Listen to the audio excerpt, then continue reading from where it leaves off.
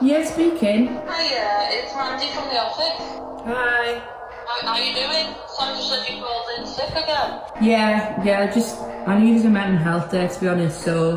Has something happened? Are you alright? Or, gotta be honest with you, Rachel, you don't really sound like you're ill. Oh my God. And this is a few times now, and we do need people to show up to work.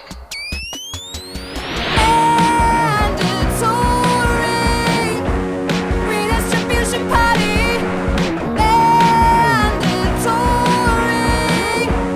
Redistribution party.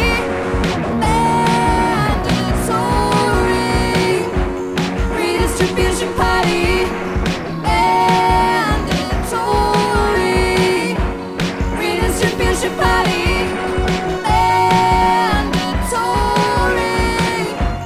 Redistribution party.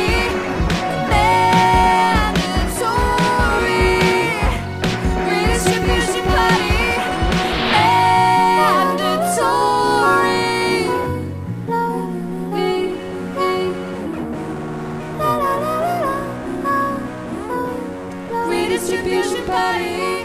Hello and welcome to Mandatory Redistribution Party. My name is Jack Lewis Evans. And my name is Sean Morley. Today's episode is about goblin mode, burnout and hashtag self-care. Have you ever gone goblin mode? I'm not a goblin. I never said you were a goblin. Great, I'm not a goblin. I'm not a goblin. Okay. Cheers. Well, it's just that you're acting very weird. If you want to support our work creating this podcast, please share this episode on social media, leave us a 5-star review on your favourite podcast app, or perhaps etch a QR code into the walls of your cave. And if you want to place a gemstone into our tiny clawed hands, you can do so on patreon.com/mandatory redistribution party and be led into our subterranean city of audio trinkets. Oh, hang on. Who are these guys? Jack, are these goblins? These are my friends. They're just my mates. We do FPV drone racing. Okay, well, I don't know what that is. And there's goblins. I think Actually, they're goblins here. FPV stands for sort of first-person view, and then drone racing is exactly what it is. So it's you pilot drones, which is a little sort of flying mechanical thing. It's got a camera in it, and you wear like a VR headset, and it's like you are the drone.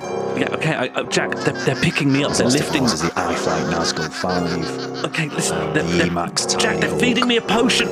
Yeah, don't worry about it. It's really good fun. I think you'll really like it, Sean. Jack, I'm turning into a drone. Come on, boys! Let's race! I'm a drone now. I'm a goblin! I'm a goblin! What do you think a goblin is? That's quite a big question, actually. What do It's I huge, think isn't a it? goblin is? What is a goblin to you? I think it's a little... I think it's little. Yeah. I think it's mischievous.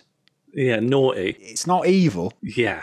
but it's naughty. And it lives in the dark, in the dank. It lives in a cave Yeah. or a dungeon Yeah. or a crypt. What about like a dark bit of woods? What about a nightclub? Would have to be an abandoned nightclub. It wouldn't like it when all the music is on. Yeah, it'll just go to the loos or something, or the vents. Yeah, it would be in the... It'll go to the cloakroom. Yeah, it would run the cloakroom.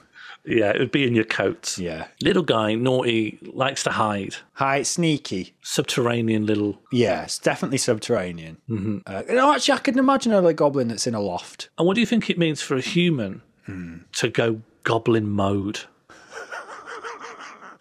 It is to mimic the goblin, to shadow dwell, to dwell inside. To hide and lurk. To hide and lurk.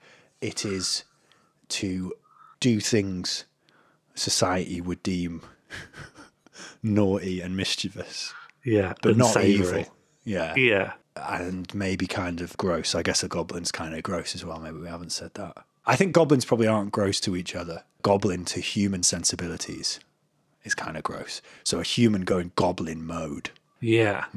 I guess because, like, if we see a lion or something, we're like, that's a lion, so I'm not going to judge a lion's hygiene. But if there was something that was humanoid, but it lives in a cave, or it lives in the vent, or it lives just in a bit of rocks. And I see that, and as a person, that guy looks kind of dirty. Yeah. Because you live in a cave. Yeah. In an abandoned mine shaft. To me, you'd think you should clean. The thing, do you know what I think of when I think of goblin mode? Slavoj Zizek How do you say Slavoj Zizek? Yeah, Slavoj Zizek. I don't know. Zizek. That, we know who I mean. The guy. Zizek eating that video of him eating 2 hot dogs. I think the video's called Zizek Devours Hot Dogs. And it's Slavoj Zizek. I think he's in like New York and he's got a hot dog in each hand. He's dual wielding. He takes a bite from one hot dog and he takes a bite from the other hot dog. He doesn't stop moving. And on his left hand is dangling, because he's got the hot dogs actually in his grips. He's dangling off his hand a carrier bag that in my head's got like Monster Energies in it or something. A Monster Energy and 2 tinnies.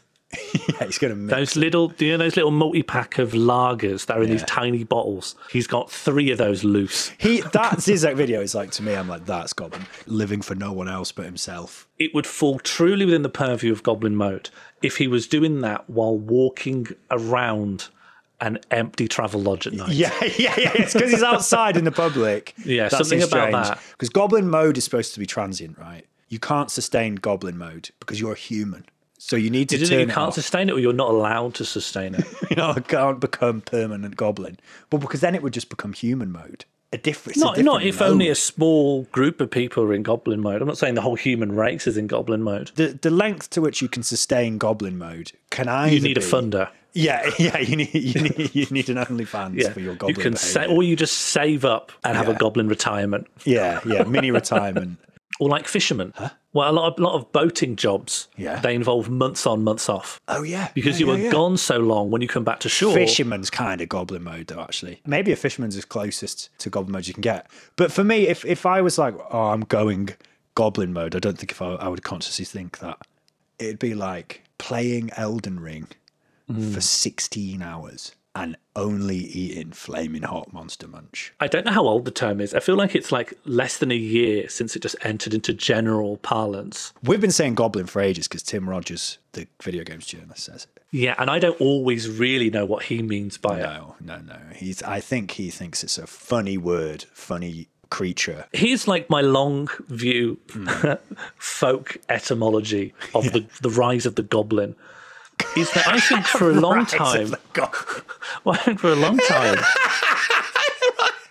It's the rise of the goblin, right? Yeah, okay. My folk etymology of the modern tired goblin is that for ages everyone's been obsessed with like talking about everything in terms of it being diminutive and cute. Everything's been like a small bean and a tired little guy. Just a little guy, small bean. The snake is a little snack. Everything's just a little cute thing, right? Yeah. And everyone's just learned how to like talk in this baby speak about everything being cute, a little tired, a little cute, tired little thing, eating a little thing. And slowly over time, people like... Goblin mode is much more menacing than baby mode. But you know what I mean? It's like it's become like distorted. It's distorted from that. It's like, I'm a little guy and I'm tired, but I'm not cute. Yeah. I'm weird and I'm underground and I stink and I'm strange. You can't understand me. I'm laughing in a high-pitched voice. I'm scurrying around. I can move onto all fours and onto my hind legs, effortlessly switching between the two. I am tired. And I am online, but I'm not like you. I'm wrong. Trolls are like a mythical creature, like a goblin. Well, my understanding is that the original etymology of trolling, as in like online, comes from fishing. We're back with fishermen. We're back fishing. Trolling was a variant of something that trolling and trawling and something like that. It's a way of putting out a lure. Bait. Yeah. But it's not so to make them angry. It could just be to trick them, or you know what I mean. Like it's one of those. I tell you what, where you're just trying to confuse. It's quite mischievous and naughty. That is the original Goblin mode. Yeah. Second troll wave. It's just we're going to keep importing different mythical creatures. Yeah. 2033 basilisk mode. Yeah, wyvern transformation. Sorry, I will be with you later. I've gone into greater basilisk. But everything I read about Goblin mode, it's like, okay, I'm not going out today. I'm just staying indoors, and I'm just going to stay in my pajamas and just eat simple food, and that's called rest, isn't it? That's rest. I think there's a more aggro edge to Goblin mode.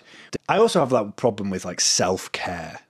Like that whole thing. Like I think self-care, the original idea, was a big notion among like Black American radicals in the 60s and 70s. Like it was a Black Panther thing.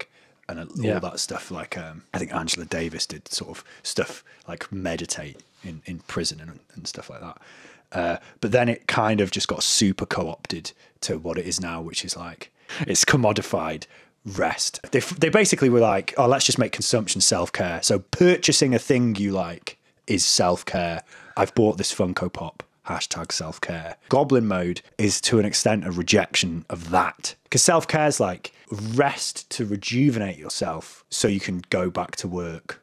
Goblin mode is much more, has a level of like, fuck it. Self-care has a sort of aesthetic, like Marie Kondo, cottage core self-improvement bullshit. Goblin mode is like, I'm not improving myself. I am making myself worse. Like, I am not having a smoothie. If I'm putting anything in a blender, it's Doritos, to turn Doritos into a garnish. This cuts to like one of my big questions about Goblin mode, because I started using it to describe, I do Goblin mode.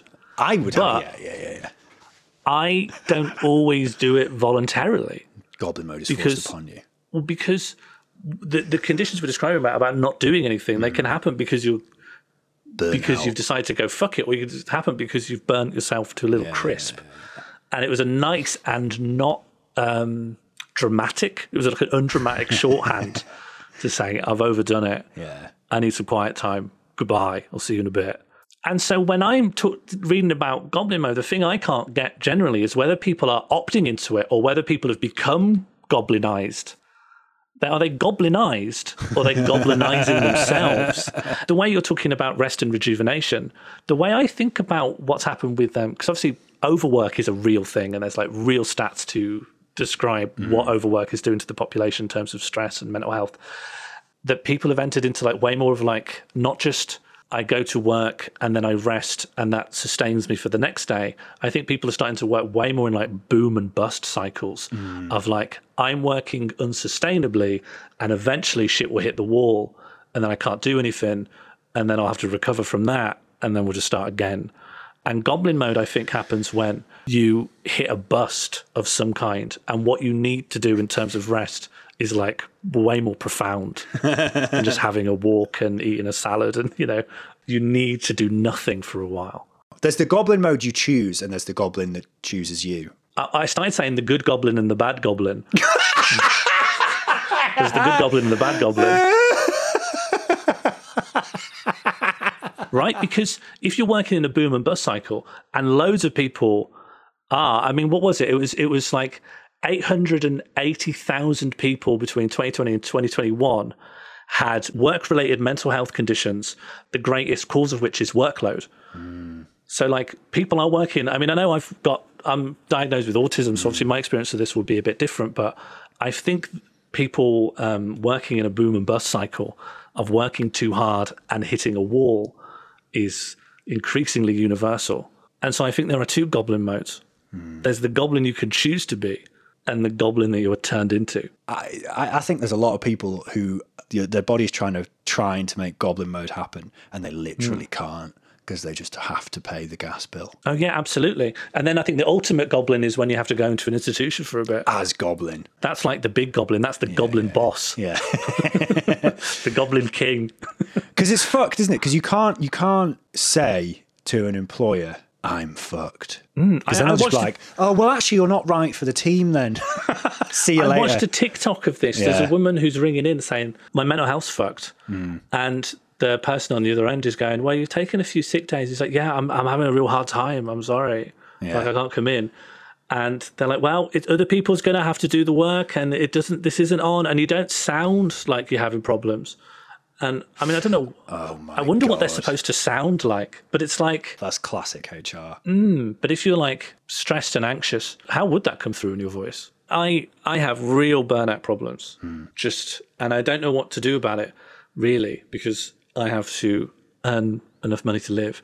But one thing I have thought is, if I know that I'm working unsustainably and I will eventually hit a wall, and that wall will mean I can't look after myself or do anything, may as well start behaving like that ahead of schedule. Do you know what I mean? Goblin yourself by choice before you're involuntarily goblined. I have repeatedly had the involuntary goblin try to take me. I don't know how you operate for so long. You run on fumes. Yeah, I don't know how either. It's coming back to the thing I was saying about like you can't tell your boss like I'm just fucked. You have to have the break. You know, like if you were going to get time off work for stress or something, there needs to be a public spectacle to justify it. Yeah, you almost need to push it to the point of like a point that you shouldn't have pushed it to. The reason bosses and HR and people can't just meet people in the middle of this and acknowledge this problem is that if they did, that's like acknowledging a fundamental thing with like capitalism. Yeah, do you know what I mean? So I started thinking, right? Because my thought has been people are overworked. People hit a wall. There's this boom and bust cycle. The fact everyone's talking about goblin mode means that, like, because this is double burden, which we talked about before, right? Everyone has to manage a household and a job, and then maybe a second job, and maybe aspects of their family, and people get completely like trodden on it. They're monetizing their hobby they started as to rest. Do you know what I mean? And so, if you know there's a point where you're going to hit a wall, hit the wall now, voluntarily. And I think that's really hard because people feel there's like a moral burden on them not to do that. I think there's some people who want to have a breakdown where they're like, I want my body and mind to shut down so that I get to go to a hospital and rest. Doing it voluntarily would be willingly and willfully letting everyone down. And so my solution is have a breakdown. Go to work and have a breakdown. And it's going to be hard for the first few people. Do you mean like perform the breakdown? Is think what you can saying? Believe in your heart it's real. What your bosses need to see is for you to have a breakdown. Hot dog in each hand, carrier bag dangling from your wrist. Do you know in Twin Peaks The Return where that guy gets switched out with another Agent Cooper? Dougie is goblin mode. Dougie's like an even more advanced. Yeah, Dougie's not a mode, is he? Dougie wants through, he wants coffee. But I mean, of course, if you do like performatively show that you're mentally ill, they'll let you go on that basis as well. They'll just go, well, you've gone mad, so goodbye. So you can't never do this job again. Do you know what gets me, right? The reason why I think Goblin Mode's really interesting is like the ubiquitousness of going into a toilet cubicle just to stand there. Of just like, this is the one space where I am on my own in this building. I think a lot of people are like this. And Goblin Mode is the first time of like people talking quite openly about how widespread it is to like need this really dirty kind of seclusion. Need the cave. Yeah. There's no other. There's like absolutely no judgment. There's no one you can hurt. It's a consequenceless thing. You know, like when you find human interaction just fucking exhausting. Yes. Yeah. And there's aspects, you know, like you were saying about lockdown of like, you don't want to completely, Yes. We're due another one of those episodes. It's like, you know, I want to see people and I want to see my friends and I want to do gigs and stuff. But then there's like a limit. And then it's just like, you need to go goblin mode. I think we've maybe underspoken about work from home's ability to go goblin mode. Yeah, like from a teaching perspective, you know, there was a lot of shit about, we need to reopen schools because for kids' mental health. But I think a lot of students' mental health improved in lockdown teaching because they didn't have the eyes of everyone else at school. That is quite a lot of, you know, sort of almost coming back to emotional labour, the performance of children to other children with all those hormones and the immense social pressures of it. I mean, lessons where you're just in your house. In all schools, the most vulnerable children are bullied. Yes. And now you've allowed those people to escape the bullies. Not be bullied, yeah. My bully's not in my house. My bully is mutably on a Zoom call. Yeah. And you can dress how you want and you can be how you want. Goblin mode. Just all those things that, like, obviously school is really inflexible. School is like the first time you go through that like horrible socialization process, I guess. And then just the workplaces and society in general is a continuation of the things that are experienced so horrifically because it's the first time you're going through it. And it's so like intensified. And they can, of course, be, you know, not to diminish like cyberbullying and all the ways kids will be horrible to each other. Sure. I do think kids had more opportunity to go full goblin. Maybe that's a good thing. I don't know. So I can't work out if the goblin ultimately is good or bad because I think you're right in your original proposition that there is good goblin and bad goblin. Yeah, but I don't know if good goblin is good goblin because it's relative to the bad goblin. Like, in a perfect world where work was flexible and meets the capacities of the person, would anyone need to goblin? Or would we all be able to have a clean house and eat healthy meals and go for walks and not have to go to pot just to make everything else work? Don't campaign for goblin mode, campaign to abolish the necessity of goblin mode. Let's not call it good goblin, bad goblin, because that stigmatizes the bad goblin who is actually the victim. We'll do forest goblin and cave goblin. Nightclub goblin. Yeah, vodka goblin. Is the goblin good? Being a weird little guy in the Age of Exhaustion by Sean Morley, aged 32 and a half. When the Telegraph tried to explain goblin mode to its captive audience of offline real estate granddads, their header image was Jim Royle, wearily nursing a little mug. Is Jim Royle a goblin?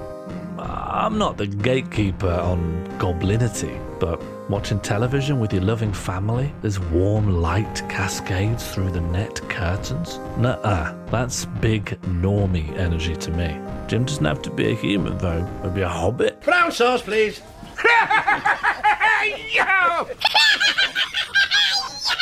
But if you're trying to explain that antisocial, shabby seclusion, poor diet, and acting weird has a new name, I think it's no surprise that the Telegraph turns its mind to the poor.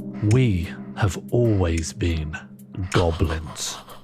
The United Kingdom is a fun place where every graph charting human well-being is trending in the wrong direction. But that is just the price that we pay for every graph charting economic prosperity also be tracking in the wrong direction. Our most common workplace-related illness is that your job is boiling your brain until you can't process emotions anymore. And the consistent leading cause is workload. Until more recently, it was pipped at the post by the pandemic, which also increased our workloads. Around half employees who work from home increased their work week by 25%. Even pre-pando, UK workers have been under more pressure than they have been for around 30 years. People are working harder, being paid less as the prices of basic commodities and fuel rises, all for that sweet, sweet reward of one of the lowest productivity rates in Western Europe. When I see the description of goblin mode as a state of nocturnal, dirty seclusion, I don't think about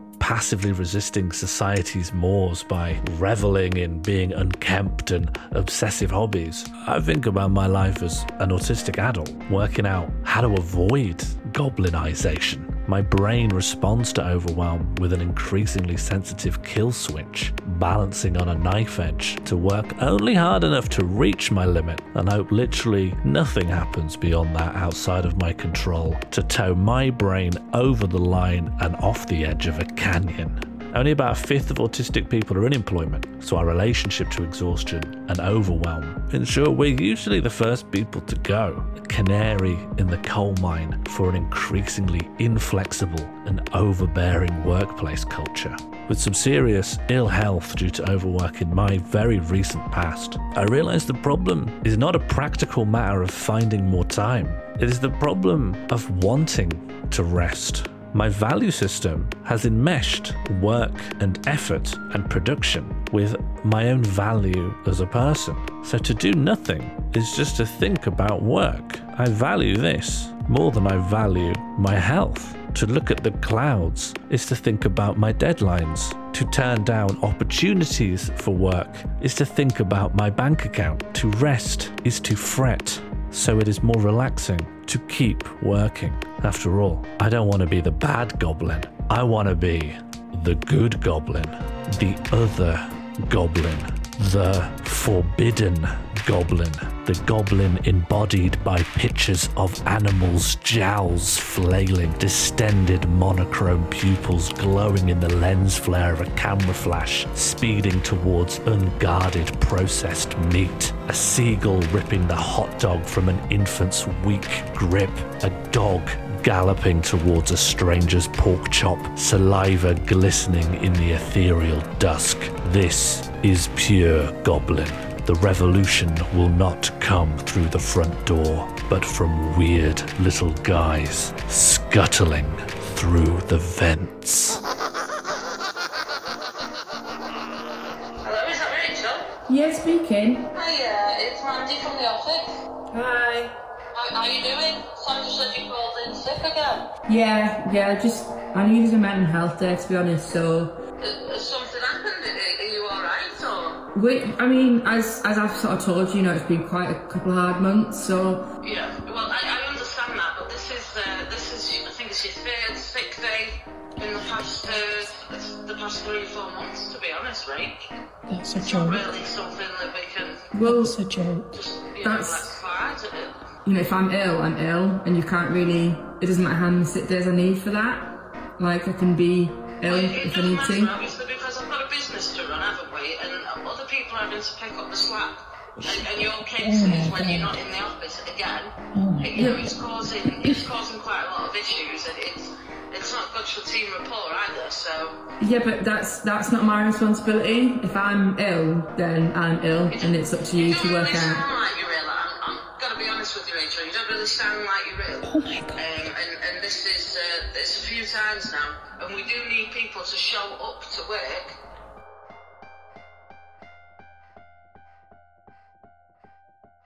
Do you think anyone's like has a hankering for ham?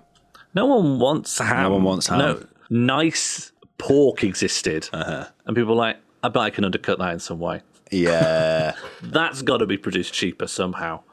And ham is it's like the byproduct of mankind's greed. Yeah.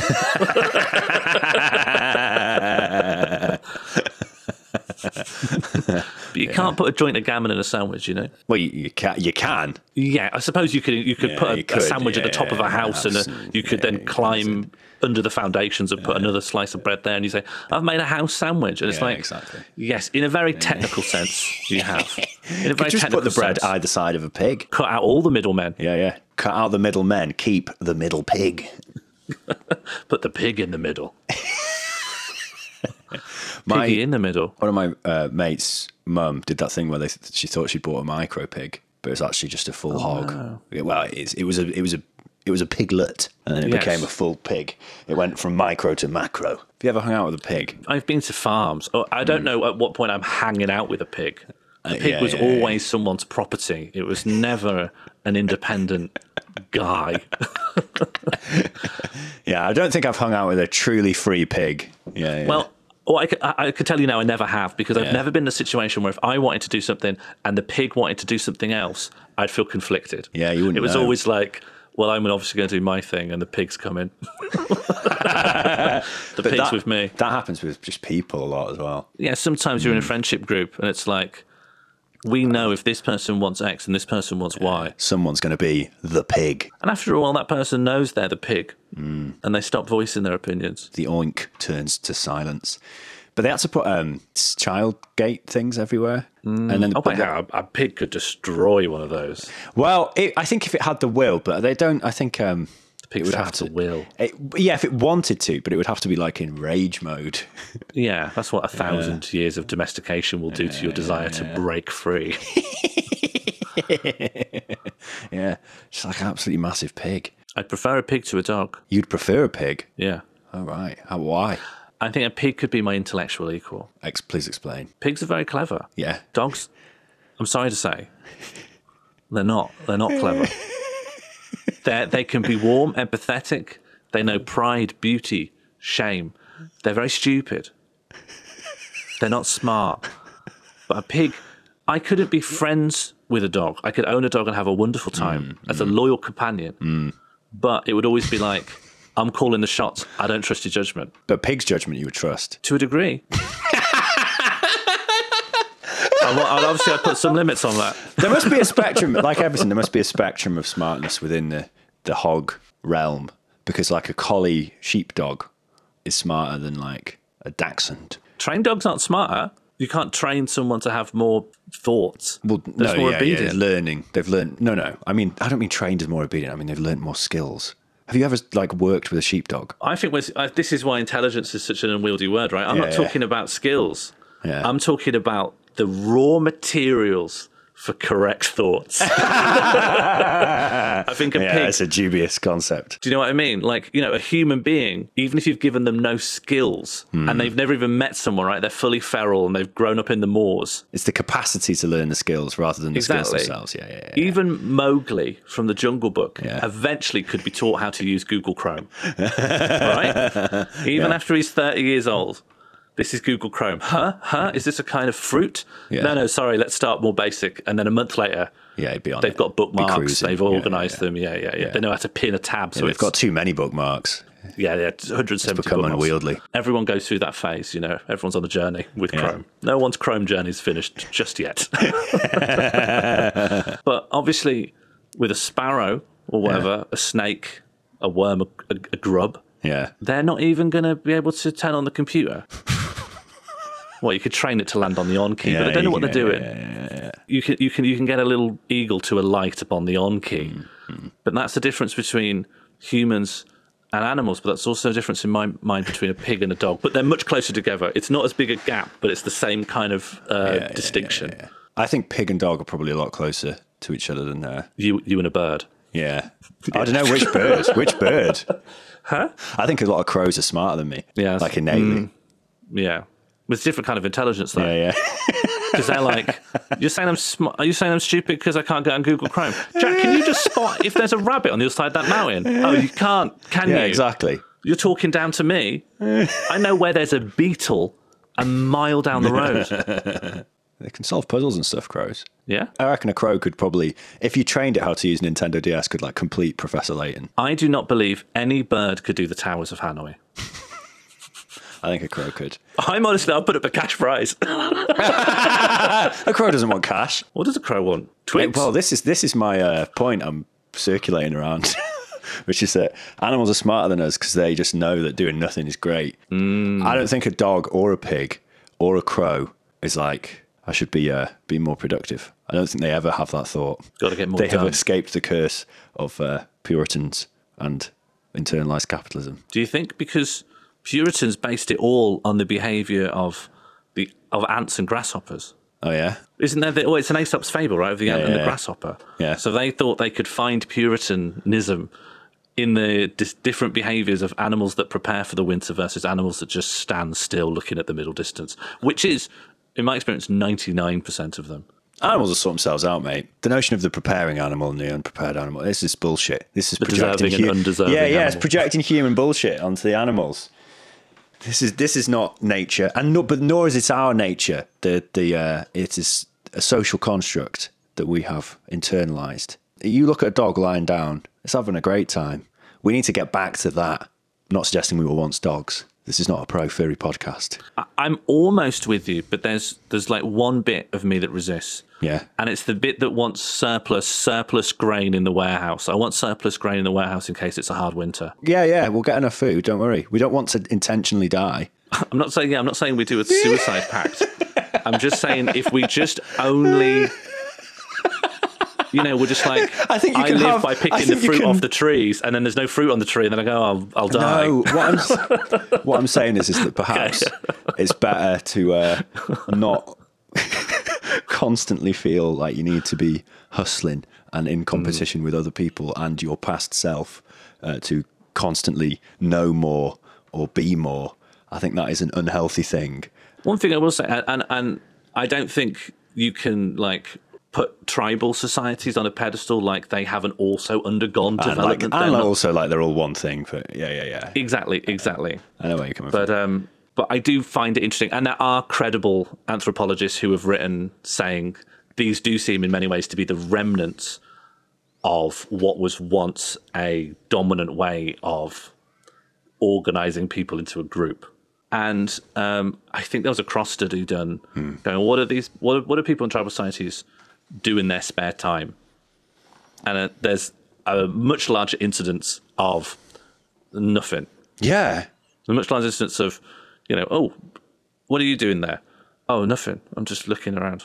But also, the other people in that community aren't going to be going saying, what's she doing? What's she doing nothing for? What's she fucking doing nothing for? Lazy fucking, what's that? Yeah. That's out of order. There's not going to be that. They're not going to guilt trip her for sitting down, chilling for 2 hours. the social construction of the idea of laziness. Yeah. Because when people appear to be lazy, but in a way that like works against their interests, it's like, oh, you didn't do this thing, even though you were going to receive like a bad punishment, or it just means you haven't got enough money and then a bad thing happens to you, even though you could have worked harder in some way and yet you didn't. That as a moral failing on the individual, it sounds like Victorian and puritanical, but like we all think and use the word laziness. And I'm not sure what, like, if there is a real laziness that exists in the world, maybe there's a kind of selfishness where you know someone has time and energy resources to use on something and they choose not to out of spite or ignorance. But a vast majority of what laziness refers to is like people, for whatever reason, not feeling resourced enough to do things that would help themselves. And on top of not getting those resources, they also get monstered. Absolutely monstered. Because like if anyone's on welfare and someone like walking past looking through the window goes, I can't visibly see why you couldn't drive a forklift. It's not obvious to me why you're not in a forklift right now. They not only have to survive on like the pittance of welfare, but also they're like hated by people for not bettering their circumstances. The demonisation of laziness and worship of hard work are two sides of the same coin. A coin too big and heavy to carry around and use as currency, but it fits perfectly into this slot labelled ruling class propaganda.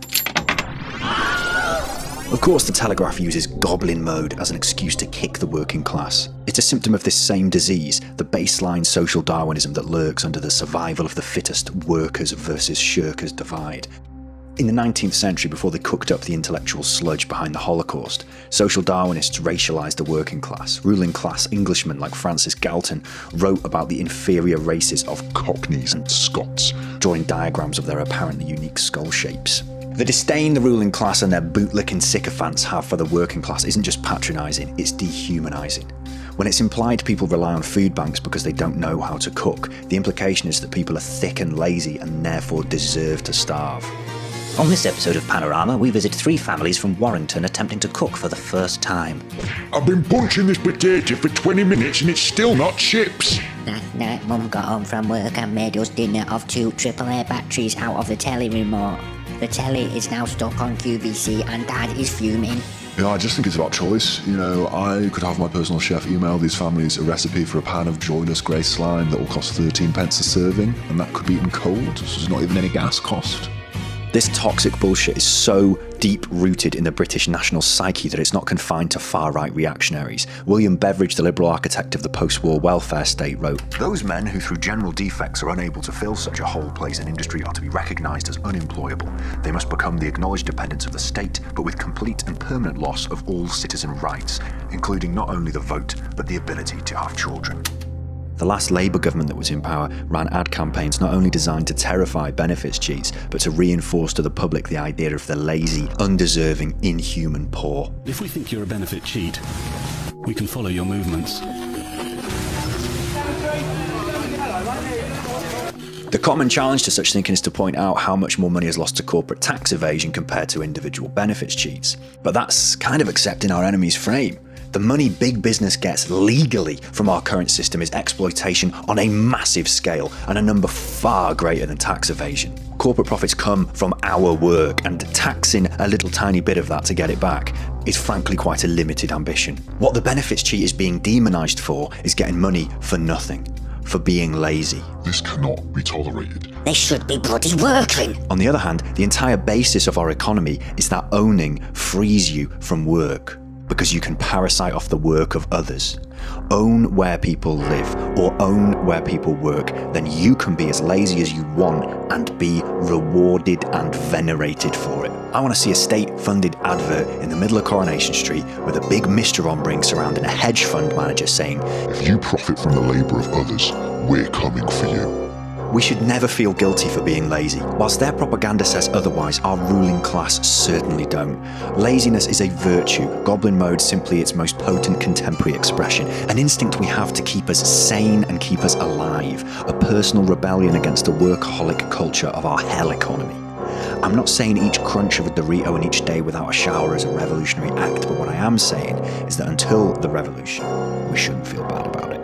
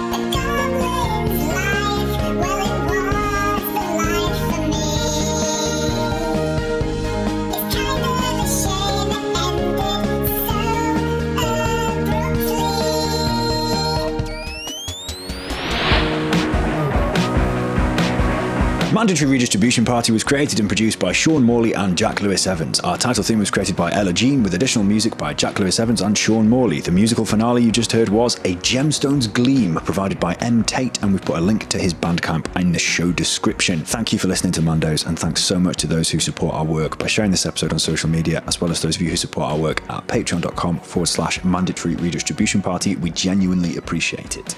Farewell, my goblin friends. Farewell.